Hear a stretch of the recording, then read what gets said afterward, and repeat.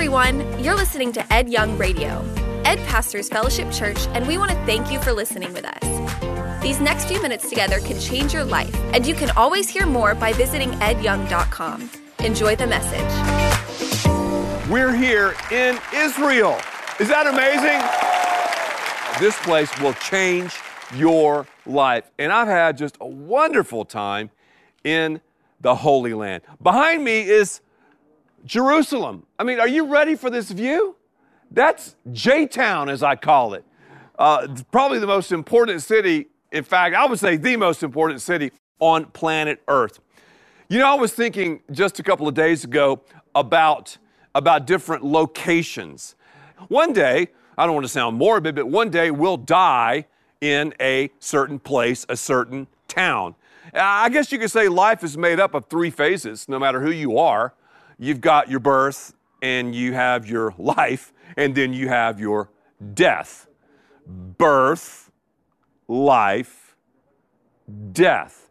All of us have those three elements. And we will, and we have been born in a certain town, a certain place, and of course we live in a certain place. And then obviously one day we're going to die in a certain place. And as you think about the life of Jesus, because we've been looking at the life of Jesus, we've been walking literally where Jesus walked, and we've been seeing the sights and the smells and just catching the whole vibe of this land. And it's so interesting to see how these spots, so many of them, have been preserved so well. But as you think about these things, we think about the person of Jesus, and Jesus' life can be summed up. Okay, he was born, his birth, right? That'd be the first thing. Then you think about his life, his experiences, and then his death. Well, you could take those three elements and apply those to three towns. Have you thought about that? So I'm going to call this the towns of Jesus. The towns of Jesus. Now, the first town of Christ's life was the town of Bethlehem. Bethlehem. Now, Bethlehem is basically a 5K from Jerusalem. That's the town where Jesus was born. Bethlehem. We sing, "O Little Town of Bethlehem." That's one of our favorite carols. We sing it every Christmas Eve. Bethlehem. The name Bethlehem, the town Bethlehem, means house of bread. Isn't that interesting? House of bread.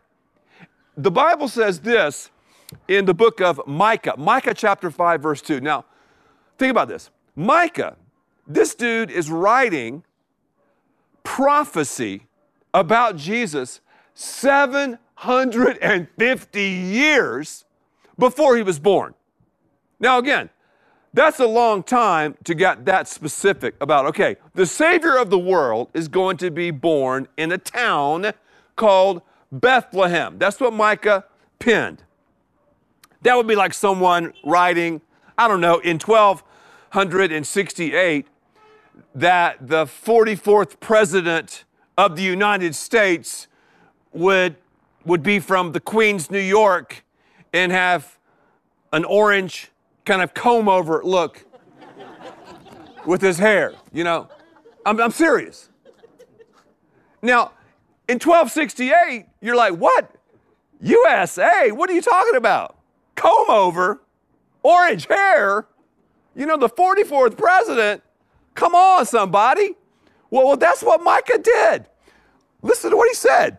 Micah chapter 5, verse 2, he says, "But you, Bethlehem." Bethlehem means house of bread. House of bread. All right. Ephrathah. You know what that means? Fields of fruit. So we got Bethlehem, bread. Ephrathah, fields of fruit. Bethlehem, bread. Ephrathah, wine. It's interesting. I think you kind of see it. This is, again, written 750 years before Jesus. But you, Bethlehem, though you're small among the clans of Judah, out of you will come for me one who will be ruler over Israel, whose origins are from of old, from ancient times. Read here the preexistence of Jesus. Jesus, the second person of the Godhead, coexistent and co-eternal with the Father. Bethlehem. I mean, can you believe Bethlehem? Bethlehem. Jesus was born in a crib. A crucial relationship initiated by, spells cribs, the Savior. A crib. He became man. I mean, he put flesh on. Dad always says that God walked down the staircase of heaven with a baby in his arms. He was born in the manger. He was born in Bethlehem. That was his town, right? His town. A place of bread, a place of wine. Oh, little tiny town of Bethlehem.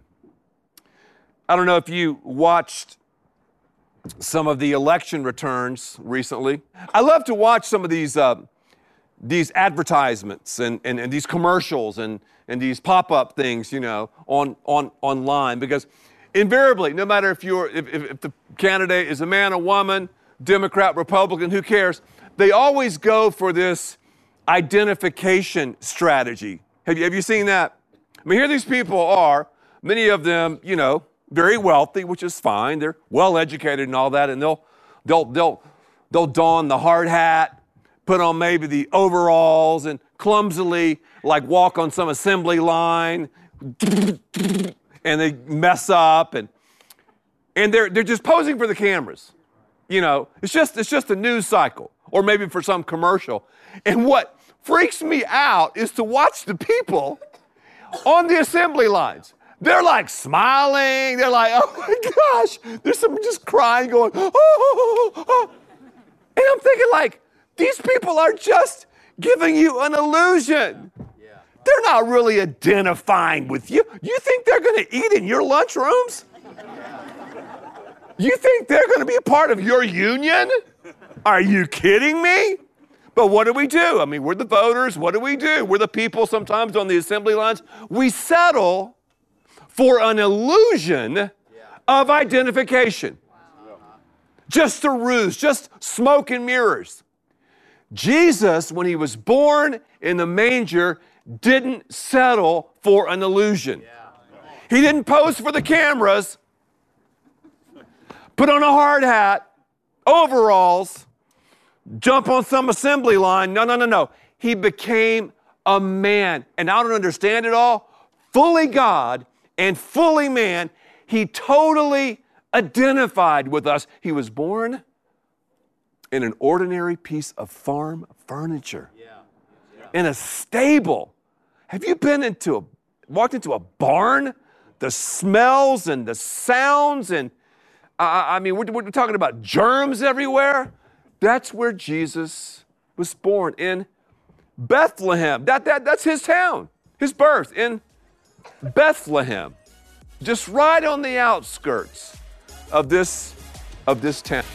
In John chapter 1, verse 14, it says, the Word, that's Jesus, another name, but for him, the Word became flesh and dwelt among us. Became. Turn to your neighbor and say, became. Just say that, became. That's huge. Put that in your frontal lobe. Became. He became flesh and dwelt among us. In Bethlehem, he became one of us in his birth. Okay, that's something to remember.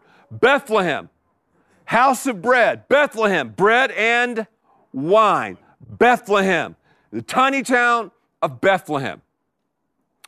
That's the first town. The second town in Christ's life, Nazareth. Nazareth. So he became one of us in his birth, and he became one of us in his life. Jesus spent the lion's share of his time in Nazareth. What good comes from Nazareth, man? Nazareth, That's on the wrong side of the tracks, my brother. Nazareth? Are you kidding me? Are you joking me? The Son of God spends most of his time in Nazareth. You know what the name Nazareth means? Separated. Separated. Well, when he was in Nazareth, as you read the Gospels, Matthew, Mark, Luke, and John, you see he grew up, and you see that he became a carpenter. Now, many times we just skip over that. Think about that. Identification. Jesus was a carpenter. He grew up in a common place with common people. Not the rich and the famous, not the TMZers, not the A-listers. No. He grew up as a carpenter. What does it mean, a carpenter? Well, most of us, okay, hammer, nails, whatever. Back in the day, man, it meant you completely took the trade up. You were responsible. This is Jesus now. From the foundation work to the finish out. Jesus understands pay disputes. He understands getting rained out. He understands people who act like jerks. Think about that. The Son of God, totally identified with us. He spent most of his time in the marketplace. We don't really think of him that way, do we? That's how much God loves you, and he loves me. The Bible says, I'll read it again in John chapter 1, verse 14. The Word, Jesus, became flesh and dwelt among us. Bethlehem, town 1, the house of bread. He became one of us in his birth. Nazareth, town number 2. Jesus was separated. He lived in a separated place. He lived a righteous life. Again, I think sometimes we think that Jesus was some pale, frail, decaf sipping, skinny jeans wearing white boy. No. He was a man's man. I mean, anybody here wear an Apple Watch? I talked to somebody yesterday who had an Apple Watch. They were telling me how many miles they walked just in their day of touring. And they were like, man, I walked 5.2 miles. And I'm thinking, wow, that's impressive. Just in one of the days, we're going to find out many times Jesus would walk like 17 miles, 20, 25 miles, up and down. I mean, this guy was in shape, man. He was a man's man. Town 2, Nazareth, totally identified. Town 3 is behind me. Yeah, town 3. You thought I'd never get there. Town 3. Yeah, we're going to talk about it. Town 3, J-Town, Jerusalem. That's where Jesus died. So you got the cradle, town 1. You have the carpenter, this will alliterate, town 2. And you've got the cross, town 3, Jerusalem. Now, what does Jerusalem mean? It means peace. Peace. I just did a message on peace, I don't know, a couple of months ago. I called it gestures. Peace. Jesus was and is about peace. And you've heard it said, and let me say it again. We'll never have the peace of God until we have peace with God. Yeah. Jerusalem. He became one of us in death. That's Jerusalem. Peace. The first day we were here, we went out to the Mount of Olives. You remember that? And when you guys travel with us next year, you'll see. The Mount of Olives, I mean, that's where the real battle took place in the life of Jesus. He said, Lord, not my will, but yours be done. That's what he told his Father.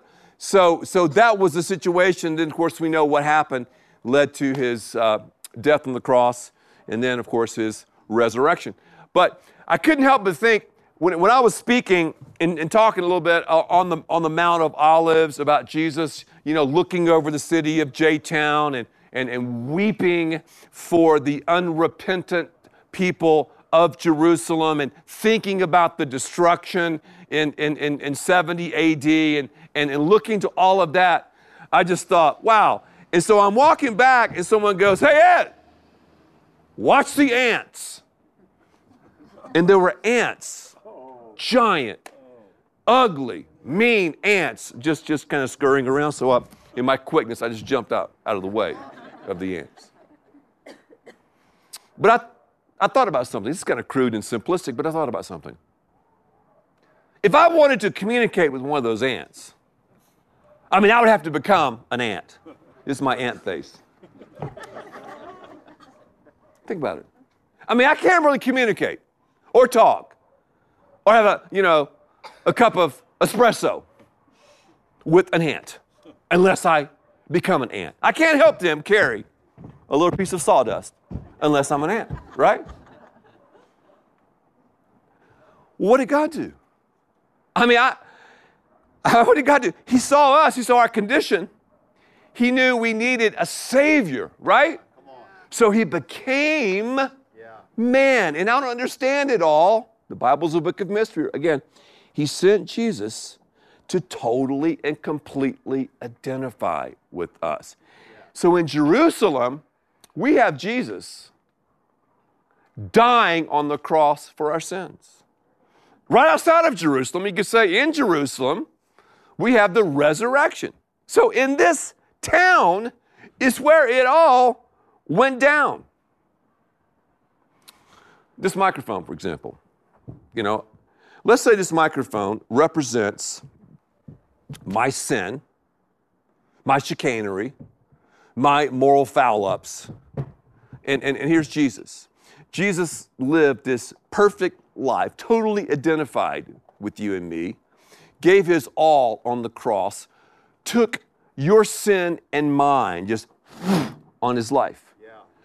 The moment I pray that prayer of faith and say, Jesus, take it all, come into my life. I receive what you did for me on the cross. I know you paid for my sins. Is that amazing? Jesus paid for my greed and my pride and my lust and my anger and my whatever, fill in the blank. Jesus paid for that. The moment I make that decision, what happens? It's transferred to Jesus. My guilt for his grace, my sin for the Savior, my mess ups for the Messiah, right? And look at me now. I'm free. I'm free. And I experience and know the righteousness of Jesus. So when God sees me, he sees the righteousness of Christ, and I experience the peace of God. But it happened, think about it, in this town. Abraham kicked it off, right? He was going to sacrifice Isaac, but we know, of course, Isaac was not going to be taken from us because God continued his plan. A ram was used to substitute for that whole situation. It happened in this town. I think about David. He made this town his capital city, didn't he? I think about Solomon building the temple in this town. I think about the kings in this town, the judges in this town, the prophets in this town, in this town, in this town.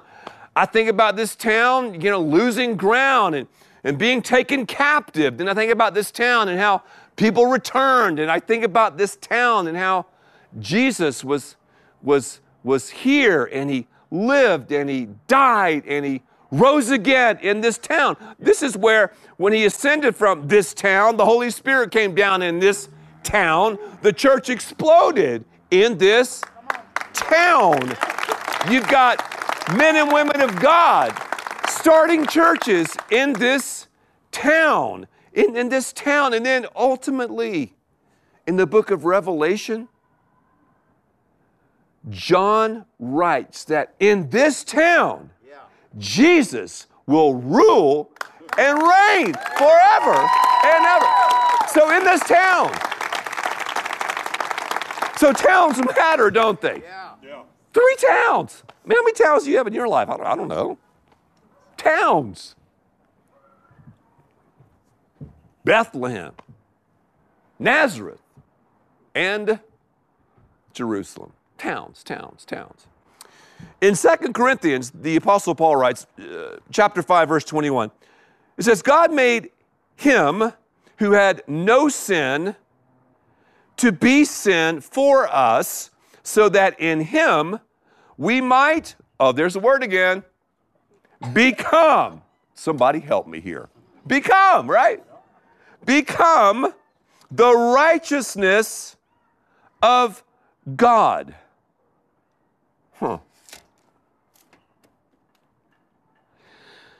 Jesus paid, let me say it again, for our sins. Yeah.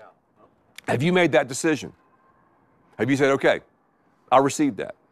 Because if you have not made that decision and you clock out of here, you're going to end up in eternity paying on your sins. Does that make sense? Yeah. Jesus paid for our sins, so the work's been done. We either receive it or not. If we say no to that, we're going to pay on our sin. It's not God's will. God doesn't want that. But we're going to pay on our sin forever and ever and ever. And that's a long, long time. So, 3 phases: birth, life, death. 3 towns: Bethlehem, Nazareth, and Jerusalem. 3 things you have to do if you want to give your life to Christ. And 3 things I would challenge you to share with others. First of all, admit that you are a sinner in need of a Savior. Number 2, believe that Jesus died on the cross for your sins and rose again. And number 3, confess that and receive that. And once Christ comes into your life, He'll never leave you. He'll never forsake you.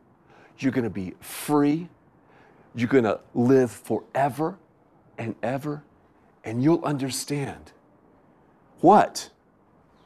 Your birth, your life, and your death, and your life forever with Him is going to be about. Let's bow for prayer together. Every head is bowed and every eye is closed. Father, in the name of Jesus, I thank you for your identification. I thank you, God, for becoming man, for taking care of our greatest need, which was our separation from you, this cosmic chasm caused by our sin.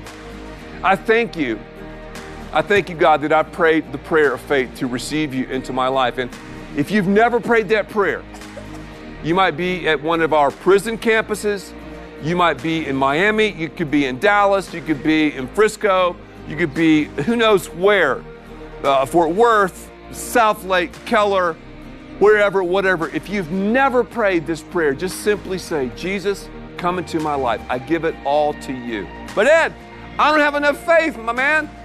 You know what?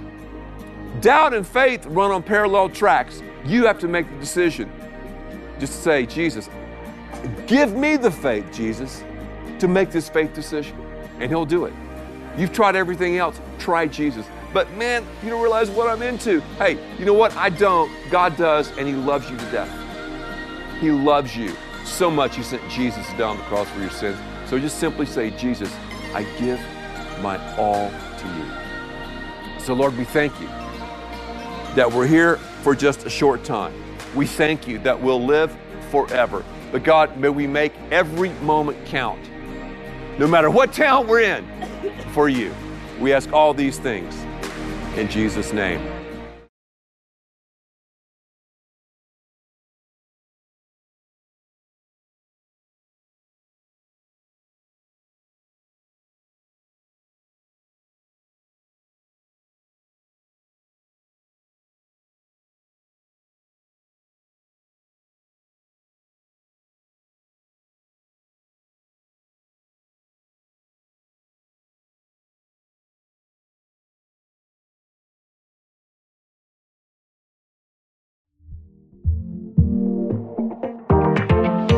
Thank you for listening, and thanks to all who give so generously to this ministry.